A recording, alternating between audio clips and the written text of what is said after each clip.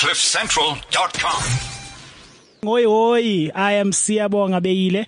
I am back on the Threaded Exchange. Last week, the beautiful, amazing ladies of the Threaded Man, did a Threaded takeover. You guys enjoyed it. You guys loved it. You were tweeting. We were trending. So thank you very much. The ladies of the Threaded Man will be back again, at the end of the month. So each and every month on the last week of the month, I'll always bring them to do a takeover without me. I think it's very important for women to have a space to talk about fashion, about style, and to be free. Today's show, I'm really excited. I'm nervous, but at the same time, I am really excited. I've got such a special guest. Marcel, do you want to introduce yourself, or should I introduce you? I mean, you've been doing such a great job at introducing me the past couple of days. I feel like I'm going to let you head that for right now. Okay, so Marcel Flores is one of the world's leading international bloggers. He has worked with brands such as Louis Vuitton, Hugo Boss. He walked the Dolce & Gabbana show in Milan about a couple of weeks ago. He is in South Africa currently. He was shooting for Hugo Boss in Cape Town. And upon coming to Joburg, because of the power of Instagram, I follow him, and he was like, hey, I need cool people to hang out in Joburg. So I hit him up, and yeah, we've been friends since. Yes, absolutely. And the first thing we did together to introduce him to the Joburg life, I took him to Taboo. And it was one hell of a night. How was that experience for you? One hell of a night. How was that? It was experience amazing. For you? I love music, and like everybody was dancing. It was good vibes, and I feel like there's not many ways to get to know a city better right away than going clubbing, and apparently one of the hottest clubs of the city, no less. So it was great. I had a great time. Yeah. But didn't you think, I mean, let's start, like, this is the power of social media, right? Is that we had never met before. And I inboxed you. I was like, yo, I do this thing. I'm the Threaded Man. This is what I do. Let's hang out, whatever. And the first time we meet is at the club. Well, you're not afraid, like, I was going to kidnap you or you're going to get lost. No, I mean, you are 15 hours away from home. You see some random guy on Instagram and you decide to go to the club with him. What if I was some, like, weird dude? I mean, chances are that you're weird, probably, but I like weird people. I'm not so worried. I'm a fairly trusting person. I don't know. There's something about my personality. I don't ever assume the worst. I usually assume the best. Yeah. And we were going to a club. I mean, come on. What are you going to do? Kill me in front of a bunch of people? I don't think so. I remember, so on Friday we went to Taboo. It was Black Coffee's birthday. I was also celebrating 5 years of the Threaded Man, and the music that, on Friday night was predominantly house music, South African house music, and this New Yorker was just on the chairs, dancing. You have some rhythm. I mean, and you used to be a dancer. I used to be. I feel like in here, in my heart, I still am, but I don't practice as much as I should, so I don't know if you can see it on the outside as much as I see it on the inside still, or feel it on the inside. No, but it was amazing, especially like live African house drumming was absolutely amazing. Just to see that passion and that musicality and living the music was amazing. And how everybody really felt the vibes, it was fantastic. Yeah, so far, how would you describe South Africa to a person in one word right now, so far, based on your experience? In one word? I'm terrible at drilling it down. Okay, give me 5 words. Let's try that's any better. Okay. I'm gonna start off with something that you probably won't like. It's very Australian to me. It reminds me so much of Australia, like the vibes, because people are so relaxed and super nice. Putting me on the spot. I don't know. Warm. Did they tell you before you came to Africa that we have like lions in our backyard? Did they tell you that we go to school on horses? Or did you actually? Did you have a Right, okay, did you have like a preview of? Sorry. Okay. How did you imagine Africa before coming to Africa? Okay, I get that. I feel like I imagined Africa, the image in my head was separate for what I thought Africa was and what I thought South Africa was. Because I feel like I was fairly aware of the fact that cities like Cape Town and Johannesburg are fairly well developed, and I don't know, it feels very European in a lot of or Western, in a lot of ways. So my expectations of Africa were a lot different than what I had of South Africa, and it was actually pretty on par. I have a couple of friends that actually grew up here and then moved to New York, so a few of my friends are from South Africa, and cool. We're all pretty similar. I feel like we're all like into chill. I'm a positive guy, and I feel like that's one of the major things I like about being down here. Everybody's super friendly, everybody's super nice and welcoming and open-hearted, and that's one of the best things. Cool. I think that's the most incredible thing about the internet is that because we live such world apart, we always assume we are so different, and we always assume that you live in a completely different world to mine. But then as you and I got to spend more time together this past weekend and talk about style and talk about, photography, our interests, you realize in a lot of this, we are actually quite the same, but in just different worlds, which is, I think, is incredible. But on the Thread Exchange, as you all know, this show is about teaching people. This platform is about other young creatives in South Africa who want to learn from other creatives. And in South Africa, we have a lot of young Black South Africans who want to be in the creative space, such as fashion and blogging, but they feel like it's not accessible to them, Right. And a lot of them don't know where to start. They don't know what to do. They don't know how to grow their followers on Instagram. It's in our country. It's not where it is in New York, right. So I think my purpose with you on today's show is just diving into your journey. How did you become this superstar of a blogger? You are now on a Louis Vuitton, you're shooting a Hugo Boss campaign that's going up in stores. So I want to just go back in time and go through your journey, what you've learned, how did you come up to where you are? Because you're one of the few bloggers that started in your era that is still relevant today. Right. I feel, when you started, you're on lookbook.nu, but from there, you've just been able to readapt your brand with the changing times. With Snapchat, with Instagram, you've been able, with whatever platform that comes out, you find a way to always, readapt your brand. And not a lot of bloggers internationally can do that. There's only a few of you that I can name. Right. So, Marcel, where did it start for you?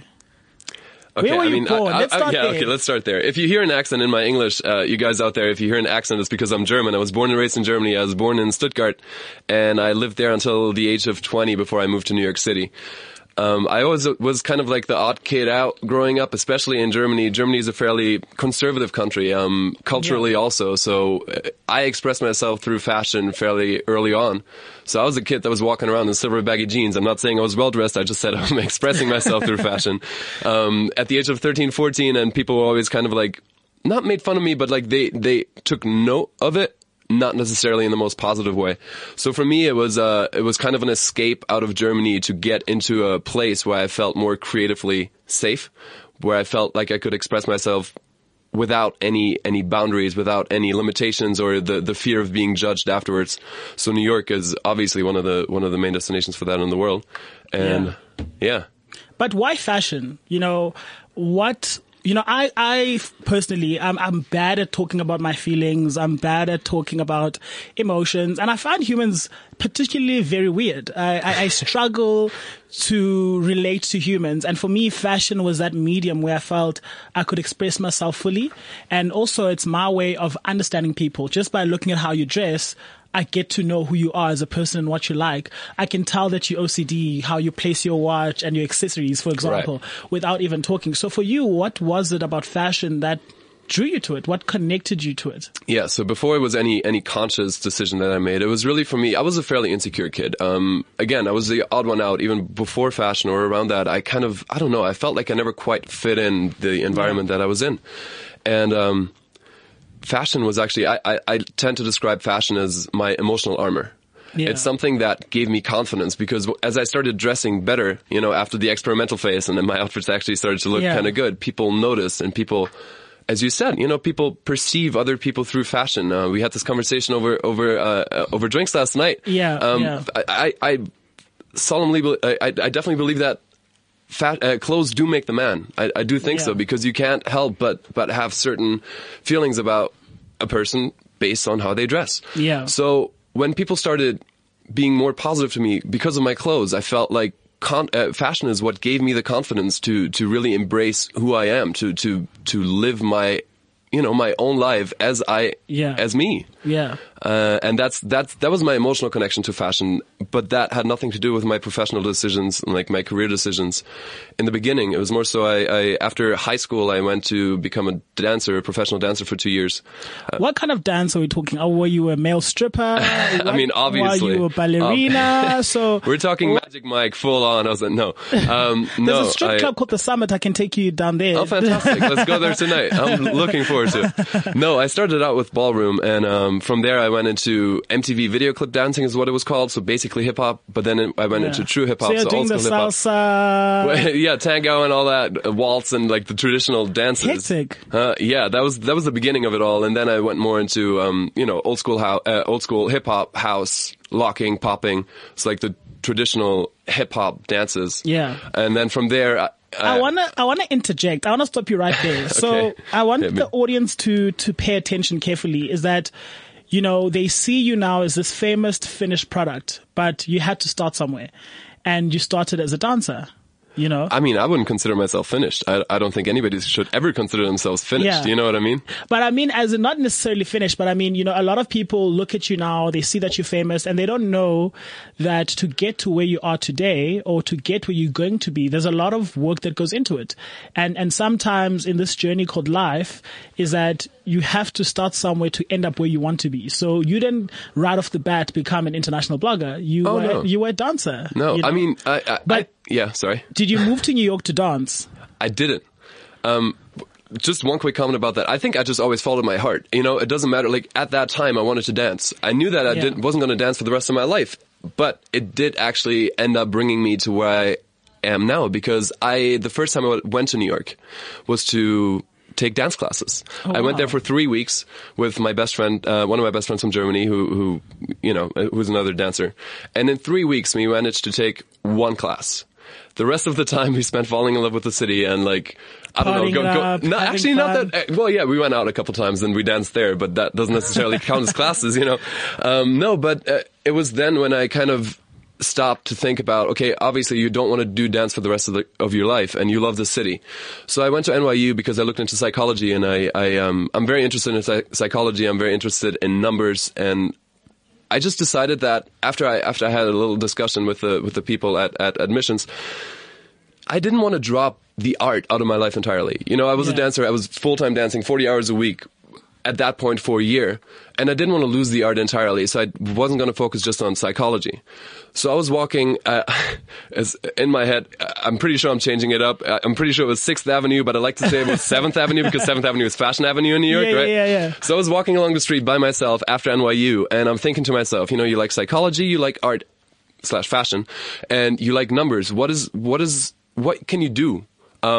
With your life, like what's going to be your next step? And I came up with the term fashion marketing, as marketing combines numbers and psychology and fashion. Within the fashion industry, you have that's the creative space. Oh wow! So I went back to my hostel. I Googled fashion marketing NYC, and I stumbled upon the university / the college that I ended up studying at.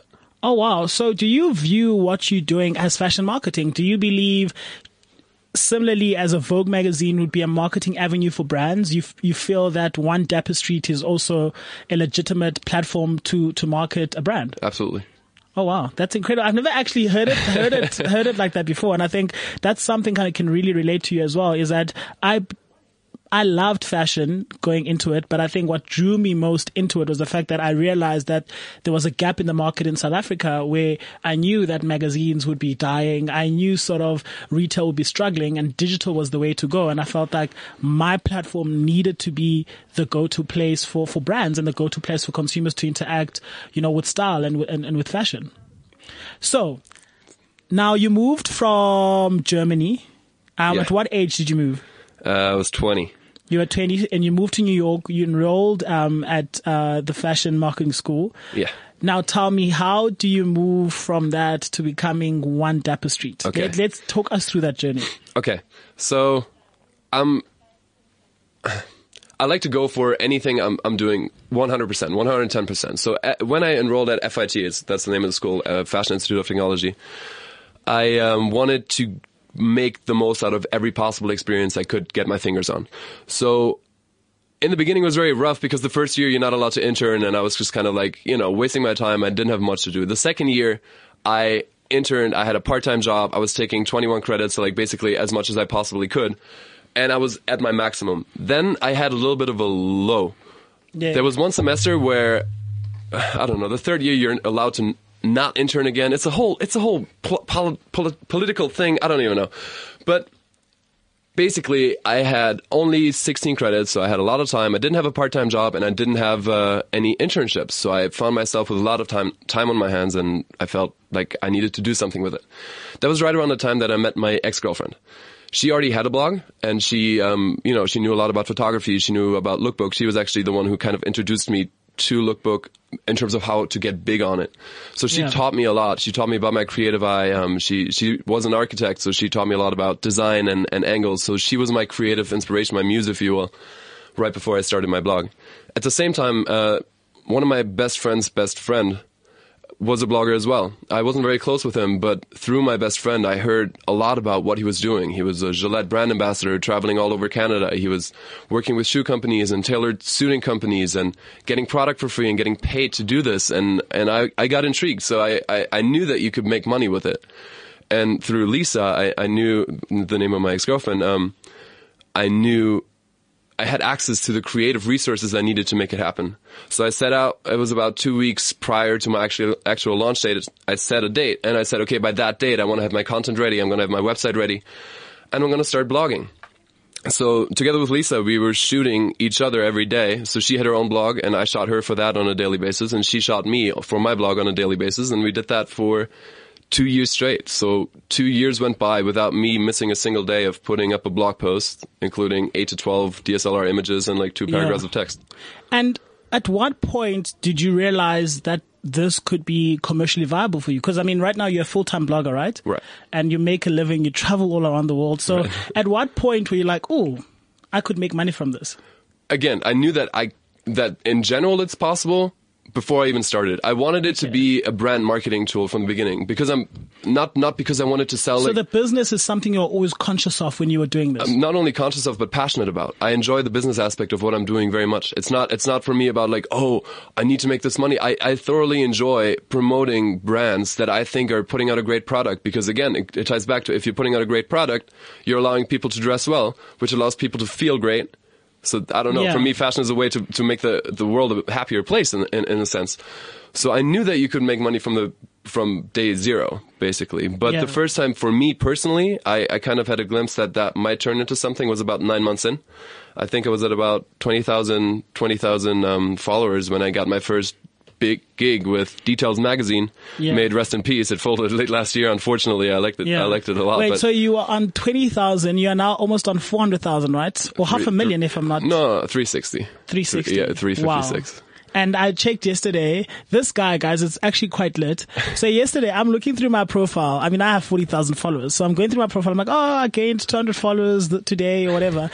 He shows me on how many followers he gained in a week. 23,000. I couldn't believe it. Well, that's because I did a giveaway, though. That's like it's 23,000 followers in 1 week. That is crazy. It's crazy for me too. Trust me. I just told you that I gained those over 9 months. So to think that it just took less than 7 days to add that on. It's ridiculous. Yeah. And then let's talk about now deeper, now that people know a bit about your story. I want to open up a nice debate and a nice discussion. I think as a South African, I'm an influencer as well. I run a blog and most of the time we look to guys like you that work with brands, that travel around the world, and we look at how brands interact with us here at home. And we're always like, why can't, Louis Vuitton in South Africa treat me like a one Dapper Street? Why don't they want to pay us? They just want to give us gifts. And I want to today try connect the threads that are similar. Because I mean, when we were talking yesterday, and I was like, the biggest challenge for me, especially in South Africa, is that people think we don't like fashion here, that we don't consume fashion. So brands never want to pay. They always just want to give us product in exchange for a post. I want to know if you have similar struggles, and how do you deal with those struggles? So when you work with the brand, do you struggle to get paid by the brand, or at this point in time, every single brand that you back pays you? Well, first of all, I don't think necessarily the reason for why brands aren't as willing to pay here in South Africa is not that they don't think that, the African market is not there. I think it's more about brands just being slow and adapting to social media marketing altogether globally. Aside from the fashion capitals like New York, London, Paris, and Milan are kind of on the radar as well. I mean, it's not. I've been doing this for 4 years. I've had my struggles. The amount of conversations that I've had to try and explain why I should be getting paid to do this job is countless. because people didn't understand. You know, like anybody is willing to pay a photographer. You have 360,000 followers. What's there not to understand? No, but it's more than that. So it's the marketing aspect, yes. But you're paying for a photographer, you're paying for a model, you're paying for a stylist, you're paying for hair and makeup if you want to. With girls, more so than with me. You know, I don't wear so much makeup. You get so many jobs in one, and every single one you would pay, but just because they're all in one, you wouldn't want to pay. It's really weird. I think just to give audience a I think that's something actually brand managers that are listening. What Marcel has highlighted here is that as a blogger, the same way you would pay an agency to do a photo shoot, to do marketing, a blogger does all that. A blogger is a stylist because you style yourself. You're a creative director because you direct where you want to shoot. You're a location scouter. You scout your own location. You're also a vlogger. You edit your own videos. You shoot your own videos. And after all that work, you still have your channels, which you post all this work to in order to reach the consumer and the audience. Exactly. And I don't know, why brands don't necessarily get that. Well, it's because of the way blogs started out. You know, when it was blog, web blog, when people started out talking about things they were passionate about, it was more about reviewing. You know, it was more about okay, this is a product for free, and it was an authentic review of the product. Outcome positive or negative didn't really matter. It was about that. So that's how blogging started out, and that's why that mindset is still there, that you shouldn't pay them. But again, I view it a little bit differently. I think any exposure is good exposure, whether it's negative or no. If I'm talking about it to 300,000 people, it's not necessarily great, It's not like you can buy me. Like I've turned down jobs. If I don't like the product, I've turned down jobs before. But I would just like to, I don't know. It's really difficult to connect it in your head, honestly, because blogging as it is now is somewhere in between PR and marketing. It's really difficult. While the old blogs were true PR, and then magazines, are, well, not magazines. I think what you're also trying to say is that the role of blogging has changed in a sense. Exactly. That oh, absolutely. What I've seen from you, what I've seen from Ami Song, what I've seen from Blake Scott, what I've seen from Steve Anonja, what I've seen from Danny, is that you guys have, at the time when blogging started, blogging was seen as another cool avenue for people to express themselves. Right. It wasn't seen as a marketing avenue. And I think looking at your growth in terms of the numbers you have pulled, in terms of the interest, in terms of the engagement rate, you guys are now rivaling magazines, if not surpassing them. Exactly. And I think that's now why blogging has become marketing. It's no longer PR where it's like, oh, let's just throw gifts and see it. But you guys are now a business because you speak to close to 1 million people across all your platforms, which is a huge amount of audience. And that audience engages with you on a daily basis. And for a magazine to get that much engagement right now is close to impossible, because people follow you because they can relate to what you put out. They want to wear what you wear. They want to hear your opinion. Whereas a magazine, it's a lot of people giving opinions. It's not necessarily, a Marcel who I trust, who I see and follow the growth. The personal relationship is very important. Audience, consumers get to follow you on your journey. And I think that's where the marketing is. It's about how do brands see what you're doing and how can they connect to what you're doing? Yeah. And I mean, one of the fallacies is really to believe that magazines act completely differently. Like, yes, you have editorials, but there's also paid ads in every magazine. Exactly. And if you believe that there's not any single relationship between who pays for ads and gets also featured in editorials, then you might be, willingly overlooking a few of the details. So, going back to it, going back to the original question of how hard it is for me to now get paid by brands. I work with some brands for free, especially a lot of upcoming brands that I want to push. Why? So this is such a good one. So I'm learning here as well. Yeah. I'm so excited. So when a brand approaches you, how do you know that this brand has to pay me, or this brand, it's okay if they don't pay me? So when they don't pay you, why don't they pay you, and why are you okay with that? I mean, it's a case by case. There's not really anything I can respond to that's going to be a general answer to that. Yeah. But you get a feeling. Like, obviously, I have a set of managers, I have an agency, and they overlook everything I do. So I loop them into every conversation. So you have a management that manages your bookings and everything. Yeah, so you never communicate with brands directly? No. I like to be a part of it. As I said, I'm very passionate about the business side of it. So I like to be involved in the communication, but my managers are always also involved. Yeah. So they will always try and push money, right? Because they get a cut from it. Like any agency, of course, they want to make money as much as anybody does. But when they come basically when they try and the brand says, sorry, we don't have any budget, like a lot of them are upcoming brands. And if I really like the product, I'll tell my management, hey, listen, I know, let me take this back over. If it's not paid, they don't have to worry about it. I'll try and execute it myself. So if a Nike comes to you and say, we don't have budget, you know it's a lie. Exactly. So you wait according to that. So you do research. It's a game. It's a game a little bit. You get a feeling for it. Is somebody trying to play you, or is somebody just genuinely at the limit of their means and is trying to make it happen? And I know it's rough. I worked my ass off to get to where I am now, and I know that I was reaching my limits. And if there wasn't other people that were helping me out, if there wasn't other big Instagram accounts at the time that had promoted me, I wouldn't be where I am today. I would never be the one to say I've gotten to where I am today just because of me. I think everybody relies on the help of others and on the goodwill of others. And I like to give back the same thing because, in the end, it makes me happy to help others anyway. Yeah. So, if it's worth it, if it's a good and innovative product that I actually want people to know about, there's no money involved necessarily. Okay. When it's bigger brands, it's also, again, they're not necessarily paying for me to wear it.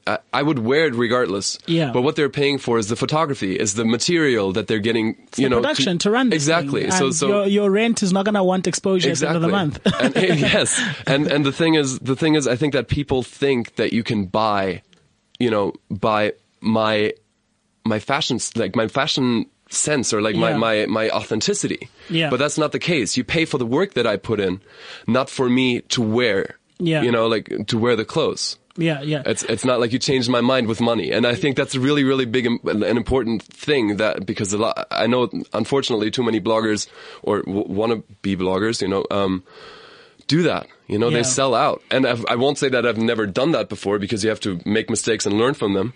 It's happened to me before that I looked to the money over what I actually thought about the product. But I've learned from it and I won't make that mistake anymore, I think also another thing that I can relate with you on, especially in South Africa, because, blogging for us is still a new and exciting thing. Everyone's excited about fashion. Everyone wants to post their outfit of the day on Instagram. Right. And within that, you get a lot of people that start blogging for the wrong reasons. And wrong reasons, people can chow my head off for saying this, but the reasons of I want to be famous, I want to go to cool events, and in a sense that spoils for the rest of us who want to do this as a business, because when I speak to a brand, I'm like, listen, I'm charging 50,000 Rand for me to do an editorial review, whatever. Then they'll be like, yeah, but so-and-so said they could do it for free. And that's always the challenge I find locally in South Africa, is that you step into brands, they feel that it's okay to just give gifts and not pay because there's a large group of people who are willing to accept that because they want the free clothing, they want to be at these events. Yes. And then for us who treat this as a business and for us who want to grow this platform, we get there, we're like, listen, this is how we do things, this is what we charge. And they're like, well, why should I pay you when so-and-so is doing it for free? And I'm always like, but because the quality is different and because there's a whole business plan and strategy behind what I'm doing. Yeah. I'm not just being famous. And I think that's also the trick, is that today anyone can get 10,000 followers on Instagram. Everyone can make beautiful pictures now. Right. So it's actually getting even tougher. It's true. But if I can give you a piece of advice, just wait it out. It's quality will outlast lowballing competition that's trying to just, I don't know. I feel like, honestly, it depends on how you view fashion. And I know that you view fashion as something more important than something simply superficial. Yeah. If you do that, everything you create has a different feeling. Everything you create has a different character because it has meaning. Yeah. It's not about the brand. It's not about the price tag. It's about making people feel good through fashion. I think that's what has longevity. Yeah. And I know it gets rough. I know it gets hard. And trust me, I've had many email responses that went, oh, why should we pay him this much if a guy has 5 times his following only charges a fifth? Yeah. And I think to myself, well, I'm feeling sorry for that guy because, well, this brand might not be paying that. I have a lot of brands that are paying me my fee. And it's also it's about the quality of following, Again, since day one, I focused my content on the clothes that I was wearing. It was not necessarily about me. Yes, I was wearing it and I was putting it together, but it was also always about the fashion. So now my following is largely male and it's very fashion focused. Yeah. So while you might have a guy that has 1 million followers, a lot of his followers might be young girls that are in love with him. You know what I mean? So it's a lot about curating your audience, and that's something you can sell more easily rather than just a total number. Not all brands will go for that. Not all brands are smart enough to question as much, to interrogate, and to really get to the root of why other people are paying me my fee. You know? Wow. But it's a lot of patience. Yeah. Cool, guys. Just to remind you, you can it's not just about myself and Marcel talking. Please do interact with us. Our WhatsApp number is 079-748-2090. If I'm not mistaken, here we go. So please WhatsApp us, ask any questions. I'm going to also be talking to Marcel more about his business. You know, does he want to grow One Dapper into an empire? Does he want to become the next Ralph Lauren? And if so, how will he be taking those steps? And also just debating whether, you know, other bloggers have photographers and all these teams, and Marcel is a one-man show, him and his girlfriend. Yeah, and exactly. So I want to, and his brand is doing really well. So I also just want to ask him about, you know, should bloggers invest in having a huge team, or, you know, should you just keep it between you and another person? So I want to understand that. So we'll be back on the other side of this. Progressive, cultured, and brave. And now, the moment you've all been waiting for. The Threaded Exchange with Sia Beile. Live on Cliff Central. Cool. If you've just tuned in, this is Siyabonga Beile live on the Threaded Exchange. I'm here today with a very special guest, Marcel Flores. Did I say it correctly? Yes. No, I don't have the German accent. That's okay. I don't have a German accent. Okay, I sound Russian now. So we're talking everything about blogging. Marcel is one of the world's top bloggers. He has almost 400,000 followers on Instagram. He speaks to close to 1 million people across all his platforms. He has worked with brands like Louis Vuitton. He was in Cape Town the other day shooting for Hugo Boss. He's one of the new faces who's going to go up in stores. Hopefully we see him in South Africa. And he recently worked for the Dolce & Gabbana show at Milan Menswear Week as part of the DG Millennials show. So this guy is a jet setter all around the world. Probably one of my top 2 male bloggers in the world. Hey, between you and Adam, I didn't actually. know that. Hey, I am Gala and you are like the right. guys. And it was so crazy this weekend. Everyone was like, that's the thing. Like, how do you feel about it? Like, especially in South Africa where guys don't necessarily say they see you from Instagram or your website. They're like, oh, I remember you from lookbook.edu. Yeah, like, that's ridiculous. And more than one person. How crazy? How does that make you feel? Amazing, honestly. You know, my very beginnings were on Lookbook, and it was where I put all my focus, all my energy, like almost more so than Instagram, because Lookbook is where the other Instagram accounts, big Instagram accounts, pulled my looks from and then posted them on Instagram. So wow. It was my main platform, and I was on it. It was actually my first real blogging experience before I even knew what blogging was, because I was following people like Adam. I was following Mike Q and like all these guys on Lookbook. And I didn't know that you can make money. Like they first exposed me to blogging. I had no idea what it was. Yeah. Until I finally managed to find my way into the industry and like, got my hype. Hey. Yeah. But that was so long ago. That stopped about 2.5 years ago. And it was awesome to have people come up and be like, hey, I know you from Lookbook. Yeah. It's just cool. It made me feel very nostalgic. Did you ever think South Africans would know who you are or follow your journey? No. Have you ever imagined? I mean, I've thought about it, and then I looked into my analytics, and I saw that about 1% of my following maybe is from South Africa. So I very small, or I don't remember it even necessarily showing up. So I knew for a fact that I don't have a big following here, but I mean, obviously I met you, and you introduced it, like that people would know me in your circle makes a lot more sense, because you're the menswear guy, and it makes sense here, but I just didn't expect it at all. Yeah. But it was incredible. I think last night a friend of mine, Mikhail, was just saying, oh my God, I can't believe I'm actually meeting you, because I've been following this guy on Lookbook for the longest time. Yeah. And one of our good friends, the Great Dutch, who's also an influencer, like, oh my God, like this is like, I remember yesterday, he was just like, how is it possible that this guy is sitting in front of me? And that's another thing about blogging. Did you think that having all these followers online would make you famous? Because whether you like to admit it or not, you are actually famous and people do know who you are. Right. And does that always catch you off balance, or does it shock you? How does that make you feel? I'm surprised by it at times. Yes, I am. But at the end of the day, I mean, I honestly enjoy it. I don't mean for this to sound cocky or anything, but I don't know if you're into what do you call it? The not horoscope, like the sign, your sign, zodiac sign. Zodiac sign. Yeah, I'm a Leo, and Leos like to be in the spotlight. They like to be the center of it. Sagittarius. Yeah. I don't know anything about you. I'm complicated. That's what you okay, know. all right, I get that. I can see that. Yeah. No, so I honestly, I love to be in the spotlight because not because I love being famous, but because I love having the influence and being able to have an impact on people's lives. Because I would like to think that I make the most of it and try and better their lives. Make them smile, make them laugh, make them be more positive. That's my tagline for One Dapper Street since the first day has been share your passion, because I'm blogging because I was sharing my passion and I wanted to inspire other people to do the same, because in my opinion, that's the way to true happiness. If you find your passion and you bring it to the world, if you're able to share it. So that's that, it's I think fame for the sake of fame is not great, but fame or, fame for the sake of influence, for the sake of reaching people and trying to make the best of it, trying to change the world for the better is a reasonable goal. Yeah. And that is incredible. I think, I won't lie, I'm still battling with the fame thing. Especially in South Africa. I saw you yesterday. Yeah, because the thing is, and the people think I'm probably like a dick, but I'm not. I really enjoy people, but sometimes it's like, it's a thing of, we put out these pictures online of our outfits and everything, and people paint a picture of who we are in their minds, how we speak, how we carry ourselves. And so when someone meets you in public, they already have an idea of who you are.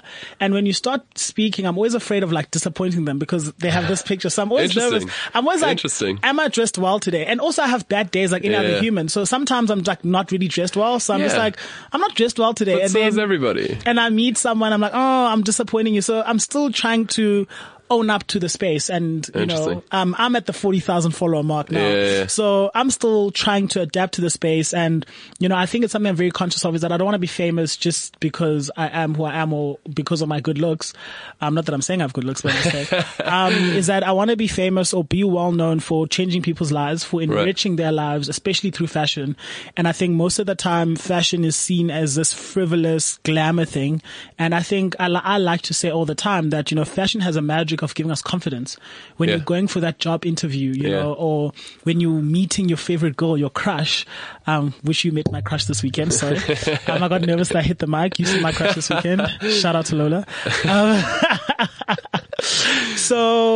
So you always want to put your best foot forward, and that's the magic of fashion. It's about forming an identity of who you are and putting your best foot forward. And we were having a debate last night about putting on a suit. I always say, as you've said as well, is that our suit, the kind of wars that we fight today and the kind of struggles as men that we fight today, a suit is like our modern day armor. It's what we wear to go to our daily wars. Yeah. And when I wear a suit and I step into a boardroom, I'm like, no one's going to tell me shit today. That's true. No, like this morning, so this morning I had a big presentation, at a big brand, and I wore my suit and I was like, you look fantastic today, man. And I was like, fuck it, I'm going to kill it. Yeah. And that's the confidence that a suit gives me. And people treat you differently when you wear a suit as well. Yeah, but the thing is, it's approximately 50-50. People treat you differently because of the suit, but also people treat you differently because of how the suit makes you feel. So they treat you differently because of you. Because you walk in there and you feel confident as shit. So everybody's going to feel you. And then they're seeing the suit on top of that. You know what I mean? So it's like... and also think about it. Also another thing, guys, as a word of advice... Women love men in suits. That is the truest thing. You can never go wrong. You could be the guy with the most tattoos. You could be the guy with the longest dirty hair. Literally, the moment you put on a suit, you tie your head back and you be like, Molo Sisi, she's gone. She's yours. Or you say, hey, she's gone. So I'm telling you now, if you want to go on a date, wear a suit. Like, it sends the biggest statement. I agree. So diving more into One Dapper Street, I see two contrasting trends that are happening in blogging internationally. Is that on the other end, you've got your Chiara Ferragni, who has a team of like a gazillion people. I don't even lost count. And they've become an agency. They consult for brands. They have a clothing line and everything. And then I look at guys like, I am Gala, Adam. I look at you. I look at Amisong, where your team is pretty tight. Yeah. But you also run quite big brands. Right. Was that a strategic thing for you not to hire a whole entire huge team and keep it small? Well, or has it just happened by coincidence that you you didn't invest in having a big team or a big office or, It more so hasn't happened by coincidence, like it just hasn't happened. Like, I feel like building a team doesn't just happen. You need to set out to do it. Yeah. And to set out to do it, you need to have motivation. You need to have a reason to do it. And personally, I don't know. I mean, we'll get into that in a second, but I started a shoe brand and I'm doing videos and stuff. I could be hiring a video editor, Yeah. I could hire somebody who manages a shoe brand, but like, I like to be involved in all things. I like to stay busy. I am a workaholic. I enjoy work. And that's the other thing about following your passion. If you do what you're passionate about, you won't work for a single day in your life, as they say. So, it's a choice. I've tried working with other people, I've hired assistants and it's just kind of, I have a really hard time delegating. Is it because you're German? Because I find that German people are very like, things need to be specific at this time. Yeah. So do you think you're of. like a difficult person to work with? I mean, I don't think I'm a difficult person to work with because I'm a very nice guy even in my work relationships, but I think I'm very hard to please. I think I'm very hard, it's very hard to get it right so that I have nothing to say about it, Yeah. And I think that's been an issue a little bit in the past. But I do work with other photographers on the regular basis. A lot of them are my friends. I pay them because I like to share the wealth, so to speak. If I'm getting paid for a collaboration, I think my friend who's doing the work should be paid as well. Yeah. When I work with my girlfriend, obviously there's no money involved because I shoot her, she shoots me, and it's kind of like a give and take. Yeah. But, I do work with a good amount of people. We also have a licensor team for our shoe company.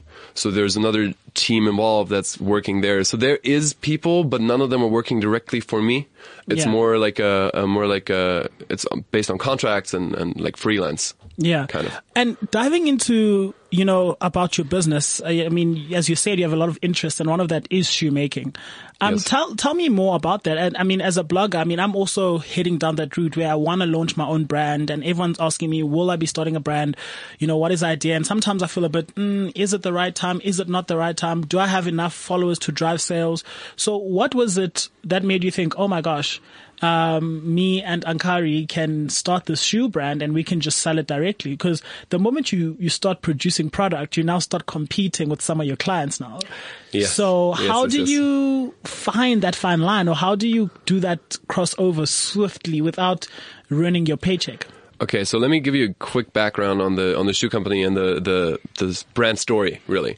So one of my best friends, Moti Ankari, he's a blogger as well, and him and I kind of developed the idea. It was his creative idea, and then we kind of developed it together to create 7 pairs of shoes for 7 days of the week. The issue that we both found with the industry is that everybody, like a lot of brands, have 2-3 amazing pairs, and then they have approximately 50 more to please the mass market.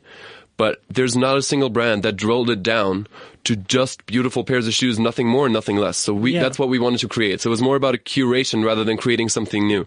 So we went for 7 classic styles that we believed every man should have in his closet.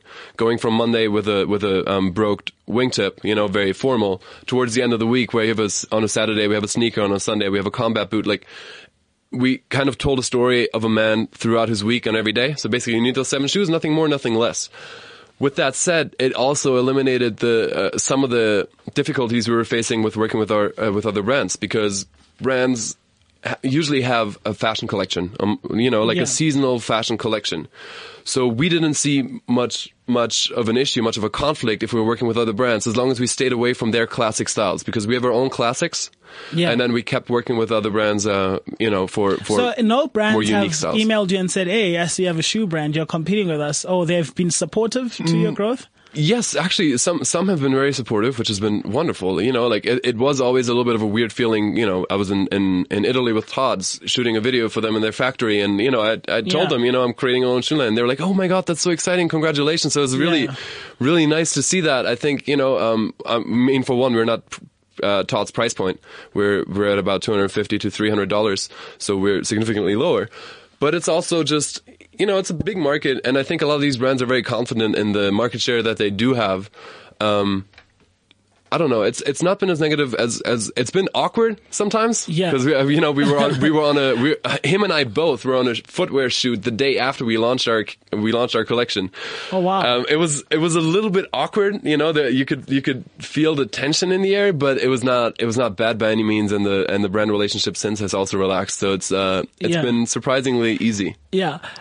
Jumping into also the brands, you work with a number of brands. Yeah. You work with a lot of brands. Yeah. I mean, the list is endless. Yeah. And, I'm always going to draw it back to South Africa with what I face, because it's nice to get that input from you.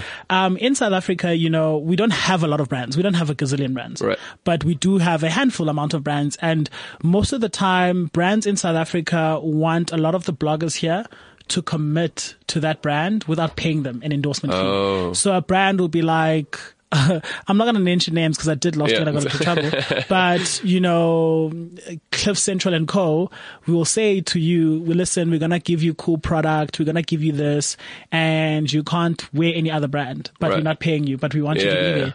And like, has that ever happened to you? And, and secondly, a lot of the brands, because we work, like especially me, I work with a number of brands, whether I'm consulting, whether I'm this, and brands will be saying, I'm a brand whore. And then I'll be like, but as a human being, as a consumer, I don't wear one brand. It's impossible. Exactly. I love lots of brands. I love different stuff. I like to shop at Woolworths. I want to shop at Edgar's. I want to shop at Hugo Boss. I want to shop at Louis Vuitton. I like brand. I'm a human being, and they don't understand that consumers also wear various brands. So if Marcel's only wearing Louis Vuitton every single day for a year, that doesn't make sense because it's impossible to do that. Yeah. So do you face those troubles that side? And what is your input to brands saying that bloggers work with too many brands? Okay, so to tackle the first question, I don't think I've ever faced the situation where somebody asked me for exclusivity without offering any money. I don't think that happened, at least not for just fashion, maybe for a watch company or something. Exclusivity, I have to agree with you. It's I understand it from a business aspect, and I do it when it's a very limited amount of, like a small time range. I don't like to do an exclusivity over a year because that's not who I am. Even before I was blogging, I was wearing, growing up as a 13-year-old kid, I had 40, 50 pairs of shoes, like more than most girls in my class. I like variety. I like changing it up, and it doesn't make sense for me to be exclusive. Every now and then I do have exclusive contracts, but they wouldn't usually exceed 3 months. Yeah.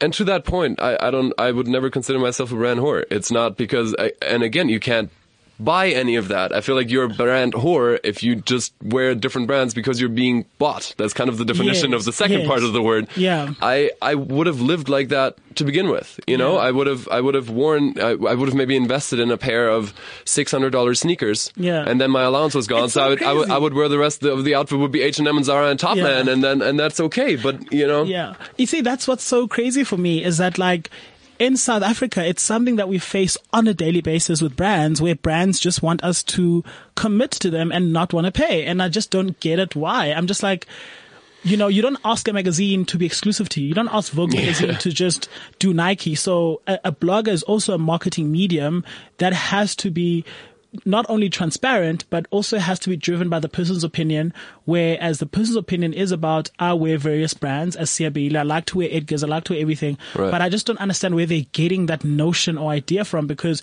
you can't ask Cristiano Ronaldo to be a Nike sports player and only wear Nike but not pay him. It doesn't make sense. Right. I think you have to take into consideration the fact that this is a very young industry. Yeah. And there's always going to be people trying to make the most of it, trying to play whoever they can. The naive is kind of a negative connotation, but like the beginners that don't know what they're doing yet, and that are head over heels when they get an opportunity like that. And I think there's still people and brands out there that kind of, they know they should be paying, but they also know that there's people out there that they can trick, air quoting here, trick into a contract like that. And I think, I think it's just people trying to be businessy in a negative way. Wow. I mean, I don't know. That's life-changing insight for me. I honestly don't know. I'm going to be completely honest. This is the first time this thought has occurred to me. I've talked about this a lot. It just popped into my head, but I think that could be it could be a valid explanation because I don't think people are stupid. Like, if you're in business and you're quite, I don't think people are stupid. As you said, nobody would go up to Cristiano Ronaldo or Vogue or GQ and ask for exclusivity without paying. Like, I think they realize that there's value involved. So, I think, South Africans, you've heard it from an international blogger. It's not just me that says, pay me for exclusivity. He's also preaching what I'm preaching. So most of the time I share these opinions and people think I'm drastic or I'm crazy. So I'm happy that you're here so that they hear from you firsthand. Let's talk about something more exciting. Let's talk about women and dating. You travel a lot. Yes. You're always around the world. Yes. You always have a beautiful girlfriend somehow, somewhere, at some point. You're making it sound like I have all these girlfriends. I had 2 girlfriends since I started vlogging. 2. But I remember, like, both your girlfriends are beautiful, or both look incredibly stunning. They both look like models. Your ex and your current girlfriend. Do you date bloggers purposely? Do you have a thing for beautiful girls that look like models who are bloggers? Or, you know... I mean, I would say I'd have a thing for beautiful girls, yes, but I think I share that with the majority of men on this planet. No, it really just so happened. I think, to get a little bit spiritual, I think you attract the kind of people that you know, share your points of view and that share what excites you, much like anybody else. Like, you know, look at the regular people that work 9 to 5s, you know, they start dating within the office because you have things to talk about. You have like people you know in common, and you just, there's things to connect.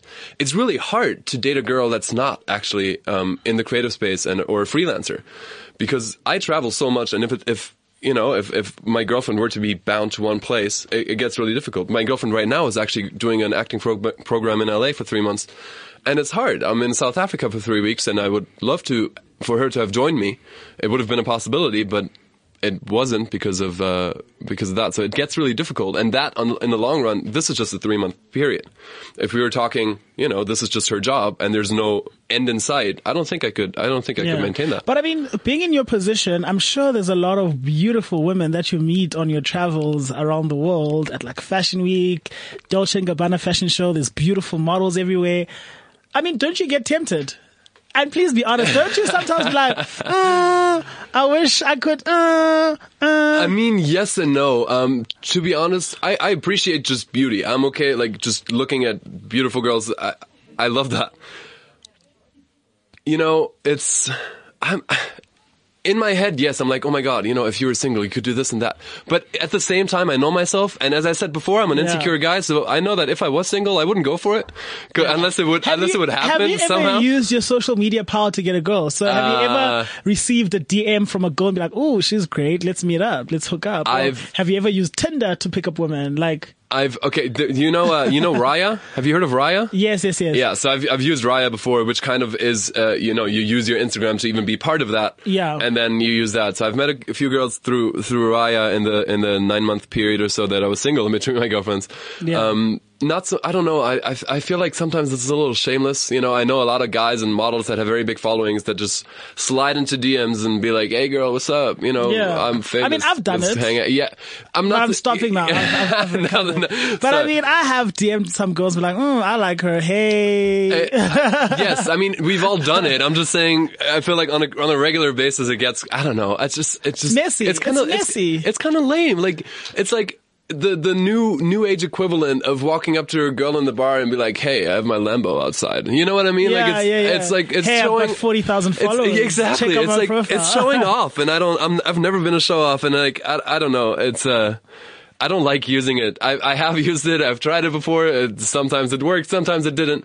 But, yeah, it's it's an interesting change. Before we close off, I'd like to ask, you know, where do you think blogging is going? You know, a lot of people will say blogging is dying. I've seen people say, you know, bloggers are going to fade away.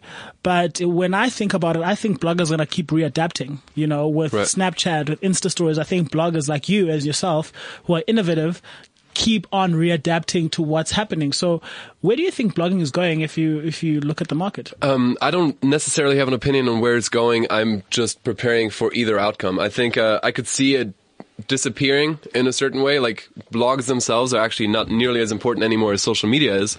But I could also see blogging, you know, like, the audience grows up with you. So who's to say that in 10 years I won't be a daddy blogger, showing people how to stay stylish, but also feeding a baby and while changing diapers. You know what I mean? Like, I think I can see it evolving. Personally, I'm also looking into YouTube right now, because YouTube's been a very stable platform, and back to the point of me wanting to influence people's lives, I think you have more of a relationship and more of an impact on people through video, because they really get to know you and you get to express so much more than in just a photo. Yeah. So I think everybody's going to keep evolving, and you know, it's fashion for one, and it's social media and digital media second, and both industries are always changing constantly. Yeah. So I think there's not there's a lot of room for change, and there's so many outcomes. I think we just need to be ready and try and stay one step ahead and try and be prepared for whatever comes in the future. But in the end, I think the skill sets that you and I developed through social media aren't gonna fade away. You know, there's always gonna be. I don't know. I like to live in the insecurity. Yeah. I can't make a 5-year plan because the industry is just barely 5 years old now. Yeah. You can't. And it changes on a daily basis. And, exactly. If you stuck to a plan, you find it harder to readapt to what's happening. And I think that's why a lot of magazines have struggled, because they had this set plan and then social media came and switched everything. And only now they're starting to catch up and start moving with the times. Even brands, yeah. They never expected it. But Marcel, thank you so much for joining us. I think, this was a very impromptu, interview, but I enjoyed your insight. I enjoyed the views that you've shared, and I think a lot of young South Africans will take that into heart, and a lot of them are inspired by your work. I've been receiving tweets, messages of people saying, I love your work, oh my God, he's really in the store. So I'm really, really excited about your future, and I can't wait for us to do some work together and connect the American and South African market in terms of fashion. I think there's a lot to be discovered in South Africa when it comes to fashion and inspiration behind fashion. So I'm really excited. Absolutely. Thank you so much for having me here at Cliff Central. It was awesome talking to you. In closing, I always have, oh wait, there's a question. Hi, Siyabonga and Marcel. I'm a poet who's about to start sharing poetry with others via Instagram, because when I recite my art with friends, really relate. So I want to share with a larger audience who can relate to the emotion and death. Would you say that your social media has brought more good, has hurt your art in some ways? Do you think social media has hurt your art in some ways? In some ways, yes. In some ways, it's mostly because I like to express myself in various artistic ways. Like I have a high appreciation for minimalism and structure and lines, but that's something that's very different, like something very, very architectural. That's very different from what content works for me. So I haven't given up on the art, but in the end, your following is kind of going to dictate where you're going to go. It's kind of, it is, if you treat it as a brand, you have to listen to your market and you have to listen to your customer. The customer is the most important thing. So again, you're an artist here, and I think as an artist, you have to really be careful not to commercialize your business. For me, I think commerce is the art that I practice for the biggest part. But I think as a poet, just put your stuff out there and be creative and be you. I don't think anybody's gonna change your art if you choose to stay true to it. I could have chosen to keep doing the minimalist stuff and keep that style up, but I didn't want to.